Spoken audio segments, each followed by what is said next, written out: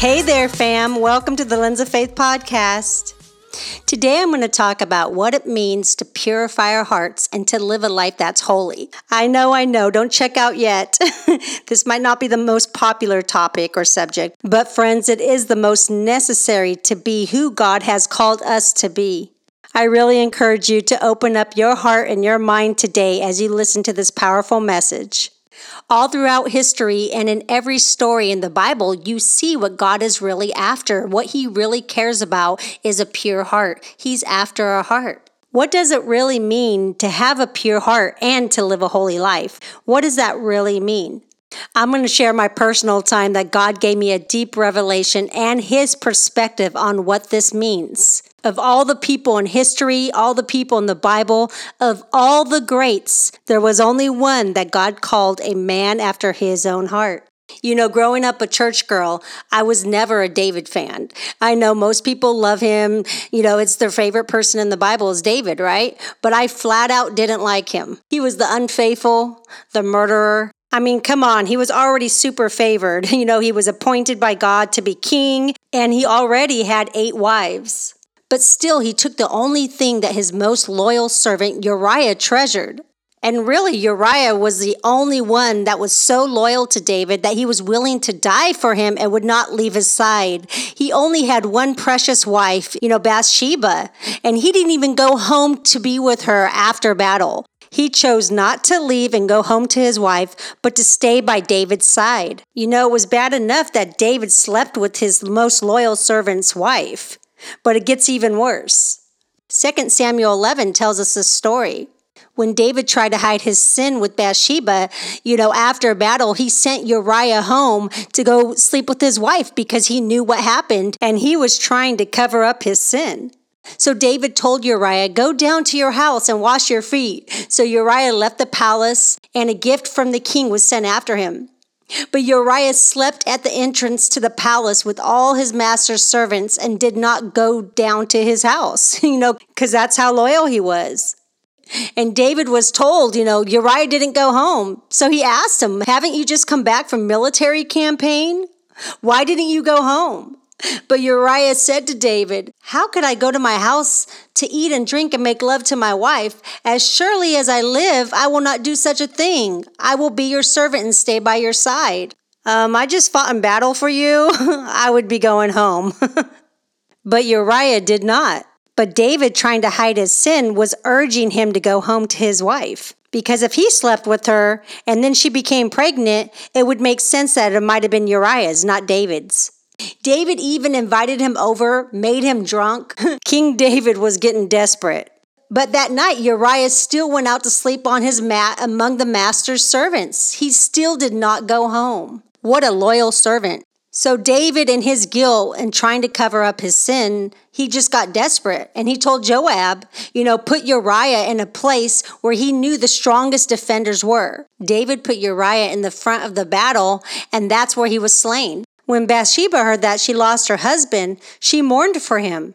But after the time of mourning was over, David had her brought to his house, and she became his wife and bore him a son. But the thing that David did displeased the Lord. God sent his prophet Nathan to rebuke David. You see, you might be able to hide your sin from man, but not from God. We might think that we can hide our sin, cover it up, but it's true. Your sin always finds you out. It always gets brought to the light somehow. God is just so funny in just how sneaky he starts out, right? He tells David a parable about another man, right? To get a reaction out of David. In fact, it was a setup to show him how clearly and how wrong his actions were. Nathan starts telling him a story. He tells them there were 2 men in a certain town, one rich and the other poor. The rich man had a very large number of sheep and cattle, but the poor man had nothing except for one little baby lamb that he bought. He raised it, and it grew up with him and his children. It shared his food, drank from his cup, and even slept in his arms. It was like a daughter to him. Now a traveler came to the rich man, but the rich man refrained from taking one of his own sheep or cattle to prepare a meal for the traveler who had come to him. Instead, he took the baby lamb that belonged to the poor man and prepared it for the one who had come to him. After David heard this story, he burned with anger. He was so angry at the man in the story. And he said to Nathan, "As surely as the Lord lives, the man who did this must die.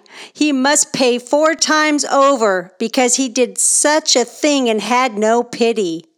Then Nathan looked at David and said, "You are that man." I love Jesus' delivery, right? So knowing this story of David and who David was, I just flat out did not like him. And I really didn't understand why, with all the greats in the history of the Bible, David was the only one that God considered pure after his own heart. I'm like, why? I mean, come on, God, why not Job? Job that you stripped everything from and still never renounced you, that was faithful to his family. All of it. Job is my hero. Or why not Moses? Why not Noah, who served you with great faith and obedience? Why David? How could he possibly be a man after your own heart? How can that be? I really struggled with this. God's answer blew my mind in that moment. God told me it's not because David was perfect, but because he was humble, repentant, and had a pure heart. Let me say that again. It was because he was humble, repentant, and had a pure heart. You see, when Nathan rebuked David and he was confronted with his sin, he could have reacted many different ways. But he didn't get upset with God. He instantly humbled himself, admitted his wrongs, and accepted any form of punishment that God had for him. And God did have punishment for him. God told him that he would lose the son that he had with Bathsheba. David begged God to spare his son's life. He fasted, laid on the ground weeping for days. He wouldn't eat, but God came through on his word. As soon as his servants told him the bad news, David did what stunned me. Get this, friends. As soon as he heard the news that his son died, he got up, washed himself, and he instantly worshiped the Lord. He didn't get upset with God or stay under the sheets depressed. He didn't check in on his wife. I mean, these would have been normal reactions, right? Instead, he immediately went to worship God. Then he went to eat and check in on his wife. And in that moment, God really showed me so clearly on why David was the man after his own heart. It's not because he was perfect, but because he was repentant. How do we react when we feel disappointed or when God doesn't answer our prayers the way that we think he should? What is our immediate reaction? Like David, God requires us to stop, humbly repent without excuse, and to get our heart right. That alone is a heart that pleases God. I know this is easier said than done, but when you have the right perspective and perception of Jesus, then it changes everything. He truly is a loving Father, and we need to worship him in every situation. There is consequences to our sins and our actions, and like a good father, God disciplines his children. We need to keep our heart pure, humble, and repentant. And it's God's kindness that leads us to repentance. All throughout the Psalms, we see this desperate cry and raw emotion from David. In one verse, he's crying out, "God, why have you forsaken me?" Then you read in the very next verse, "Yet you are enthroned as the Holy One, and I will forever trust you." He laid out his heart wide open in such complete honesty, holding nothing back before his King. What God is seeking in us is not perfect performance-based faith. He instead seeks a humble and pure heart. He requires us to be free of selfish motive, of pride, and self-reliance. For we are nothing without him, and we must purify our hearts. We can do nothing on our own, and everything belongs to him. When we hold fast to that truth, then God is well pleased. Furthermore, when we come to him with a humble and pure heart, he begins to use us in ways we can never imagine. We were created to be his light in this dark world and to make an unerasable mark. But we can't do that if we look like everybody else, if we sound like everybody else, if we enjoy the same things the world enjoys. We cannot be set apart and make that mark. We have to purify our hearts. As we repent and stay humble and he starts to purify our hearts, he starts to give us quick conviction. I remember I would get away with things that in the gray area of my faith. And I would say, it was okay. I didn't feel convicted. It was okay to do this, A, B, and C, right? The more I started to allow God to change my heart and to live a life that pleases Him, the more He started convicting me on everything. I can't even breathe without the Holy Spirit getting my attention. Where before I would justify sin, I would justify anger, I would justify how I would react or how I would think or the things that I would do. But the more that the Holy Spirit starts to change your heart and purify your heart, then you don't justify as if it's a gray area to do something. You actually want to do things that please the Lord. So it's not about what's right or wrong or what I can get away with or is that okay as a Christian to do these things. It's about, does this please the Lord? Do I feel His presence? Him sitting next to me right now. Is He pleased with what I'm doing, how I'm thinking, what I'm saying, or my attitude? You approach what you do with a mindset that you want to have a pure heart, you want to live a holy life, you want to be set apart and different. And that's what God is looking for. He's looking for a church, a bride that's set apart, that's different, because the times are getting more and more godless, and He is looking for a pure bride. But honestly, having a pure heart, living a holy life, living set apart is not popular, right? When God started to do this heart transformation in me, He had to show me that it's not about being popular, it's about being purposeful. Ever since grade school, I was always a popular girl. I won class clown. I would always have all the friends. Very easy for me to make friends. I'm an extreme extrovert. I would joke and make everyone laugh. When I would go to a party, when I would walk through the door, everybody would say, "Oh, the party's here now," because I was there. So really being popular was almost a kind of an identity for me, that everybody likes me, right? But the more that God started to strip me of that identity, which is a false identity, and to give me right identity, then He started to strip people and popularity from me. He told me one day, "I didn't call you to be ordinary. I called you to be set apart." We can't chase pleasing man or being well-liked and also live a holy life. It's either one or the other. You can either please God or you can please man. You can't do both. So God calls us to be set apart. So it's not going to be popular. It's not going to be what the world tells us to do. When everybody's watching a popular show on TV, you might feel convicted of that. You're not going to fit in with the crowd. When everyone's watching these Netflix movies or going out, enjoying the nightlife and living on the fence with Jesus, He's going to start to convict you on these things. But I actually thank God for quick conviction. My heart is more pure because I'm allowing Him to convict me, and I'm sensitive to that, and I repent anytime I need to. I don't wait and justify my sin, justify maybe being angry at someone or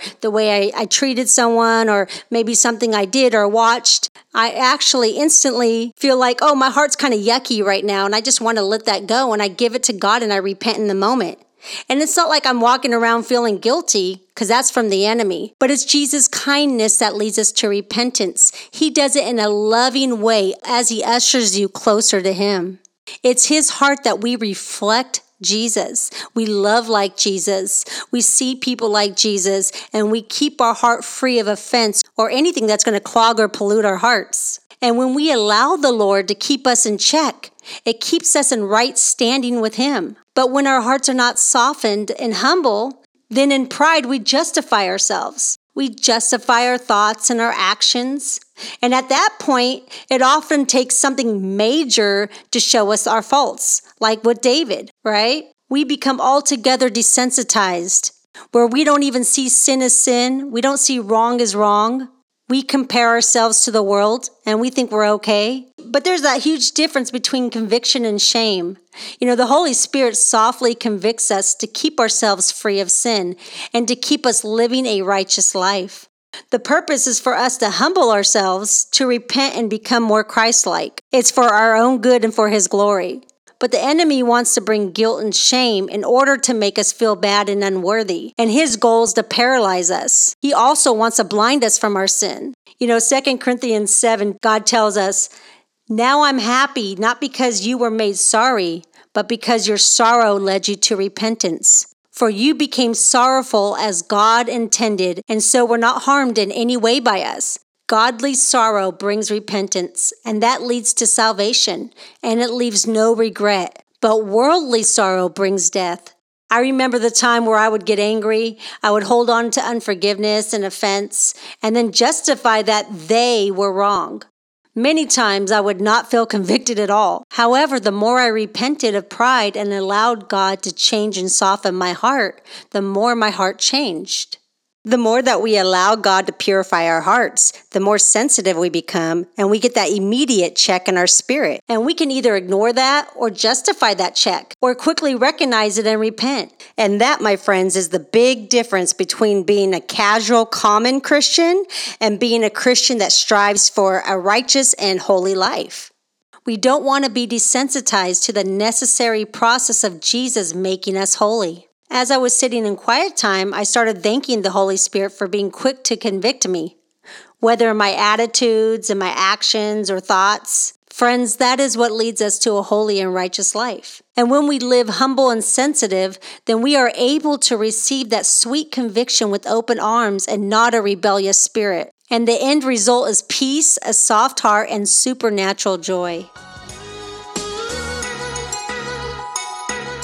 I remember when I was invited to a guest church that I didn't know to hear an evangelist visiting from Florida. This young man had a specific message for the Church of America. This urgency to seek holiness above all. The church loves a feel-good message, but as soon as the topic of holiness is brought up, they hit the door. It's not a popular word. Words like isolation, holiness, a pure heart, they go against everything that the flesh desires. But God is looking for holiness. Us as the church have allowed compromise in our lives, and we must leave the old man or woman behind and seek holiness above all. God is only going to advance those with a pure heart. When we as a church repent, there will be a powerful shift. And shortly after I visited that church, I was actually invited to another church by different people. I was there to listen to a famous man of God from India. God sent him on an assignment to deliver a specific word for America and to us believers. As soon as he goes up to speak, he starts saying the exact same words of the man from the night before. Such confirmation. He continued by saying that many Christians will not survive the persecution that will take place before the rapture because they are not fully his and they will deny him. God is saying to repent of gossip, hypocrisy, impurity, seeking success, and a comfortable life. He is calling us to seek his face now in a time of desperation. This was a couple years ago, but it hits home today. God has allowed us in this COVID-19 to be stripped of so many distractions that took over our lives. And we can use this time to become who God has called us to be set apart, to reflect on ourselves and purify our hearts, or we can stay busy even in this time. And that's the enemy's goal. He wants to keep us distracted, keep us busy, so we will not become who God has called us to be. We hear from the world all the time, do more of what makes you happy. But God says, do more of what makes you holy. When I heard both men from different parts of the world repeat the exact words one night after another, it completely shook me. My spirit awakened with a jolt to my heart like a spiritual defibrillator.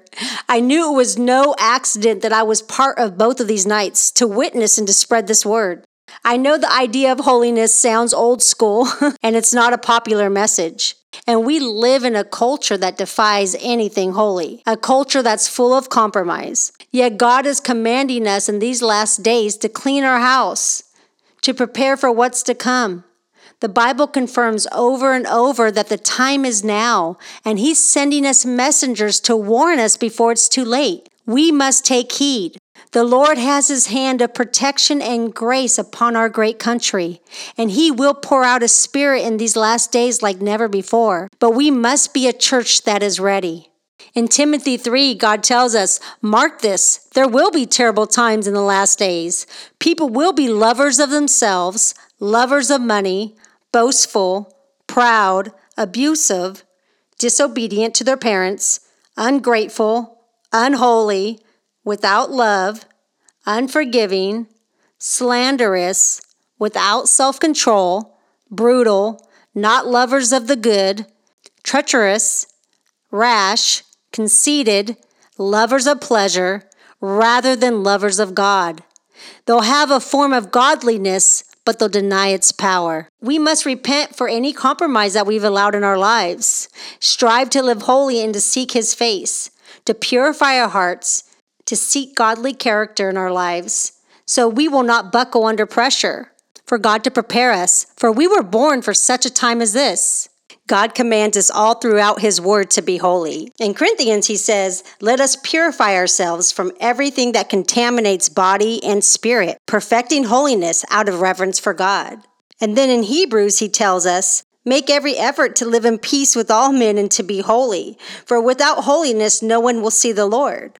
Then again in Romans, He tells us, "Just as you used to offer the parts of your body to slavery, to impurity, and to ever-increasing wickedness, so now offer them in slavery to righteousness, leading to holiness." God can't make it any more clear than that we as Christians are to live a life that's holy and set apart. It's up to us. We can either chase to be popular and well-liked, or we can chase what is the heart of God, to rise up, friends, and to live that life that we were all meant to live. Throughout the book of Psalms, David cries out to the Lord, "Create in me a pure heart, O God, and renew a steadfast spirit within me. Do not cast me from your presence or take your Holy Spirit from me. Restore to me the joy of your salvation and grant me a willing spirit to sustain me." He constantly, throughout the book of Psalms, cries out for a pure heart. It's not a one-time prayer. It's a constant, daily act of surrender and keeping our hearts right. You know, God tells us to purify our souls by our obedience to the truth, for sincere brotherly love, to love one another earnestly and from a pure heart. Any other love that we might have for people can be considered selfish love. It's only when God purifies our heart that we can love like Jesus loves, with pure motive. I encourage you, friends, not to waste another day, another moment, but to get your hearts right now, for we are not promised tomorrow. This is the close of Season 1 of the Lens of Faith podcast. Thank you so much to my listeners for all your encouraging feedback. It's been an honor to journey with you and walk in obedience as the Holy Spirit leads me. He chooses my topics and my guests and exactly what He wants me to share every week. I pray for you all the time that God encourages you, that He spurs you on, that you become exactly who He's called you to be. Love you, friends. I encourage you to pray this over yourselves. Lord, forgive me of pride and selfish motive and any way in me that doesn't please you. Purify my heart, for you are God, and without you, we can do no good thing. We need you. Come make my heart right and pleasing to you, Lord. Lord, I pray for your sweet conviction, that you would convict me of selfish motives, any thoughts, actions, or words that are not of you, that do not lead me to a holy life, Lord. Give me a hunger for holiness, Lord, a heart that wants to please you and to live right and set apart, not as the world calls us to live, but as you have called us to live time and time again, Lord. Thank you for who you are, for your patience, for your mercy, for your grace on our lives. And I just pray that you would continue to purify my heart. I yield, I seek you, and I surrender all to you today. In Jesus' name, amen. Look out for more of Lens of Faith podcasts, starting back up with Season 2 starting next month. Subscribe for weekly updates at leahmariecarson.com and follow on Instagram at The Lens of Faith. Talk to you soon.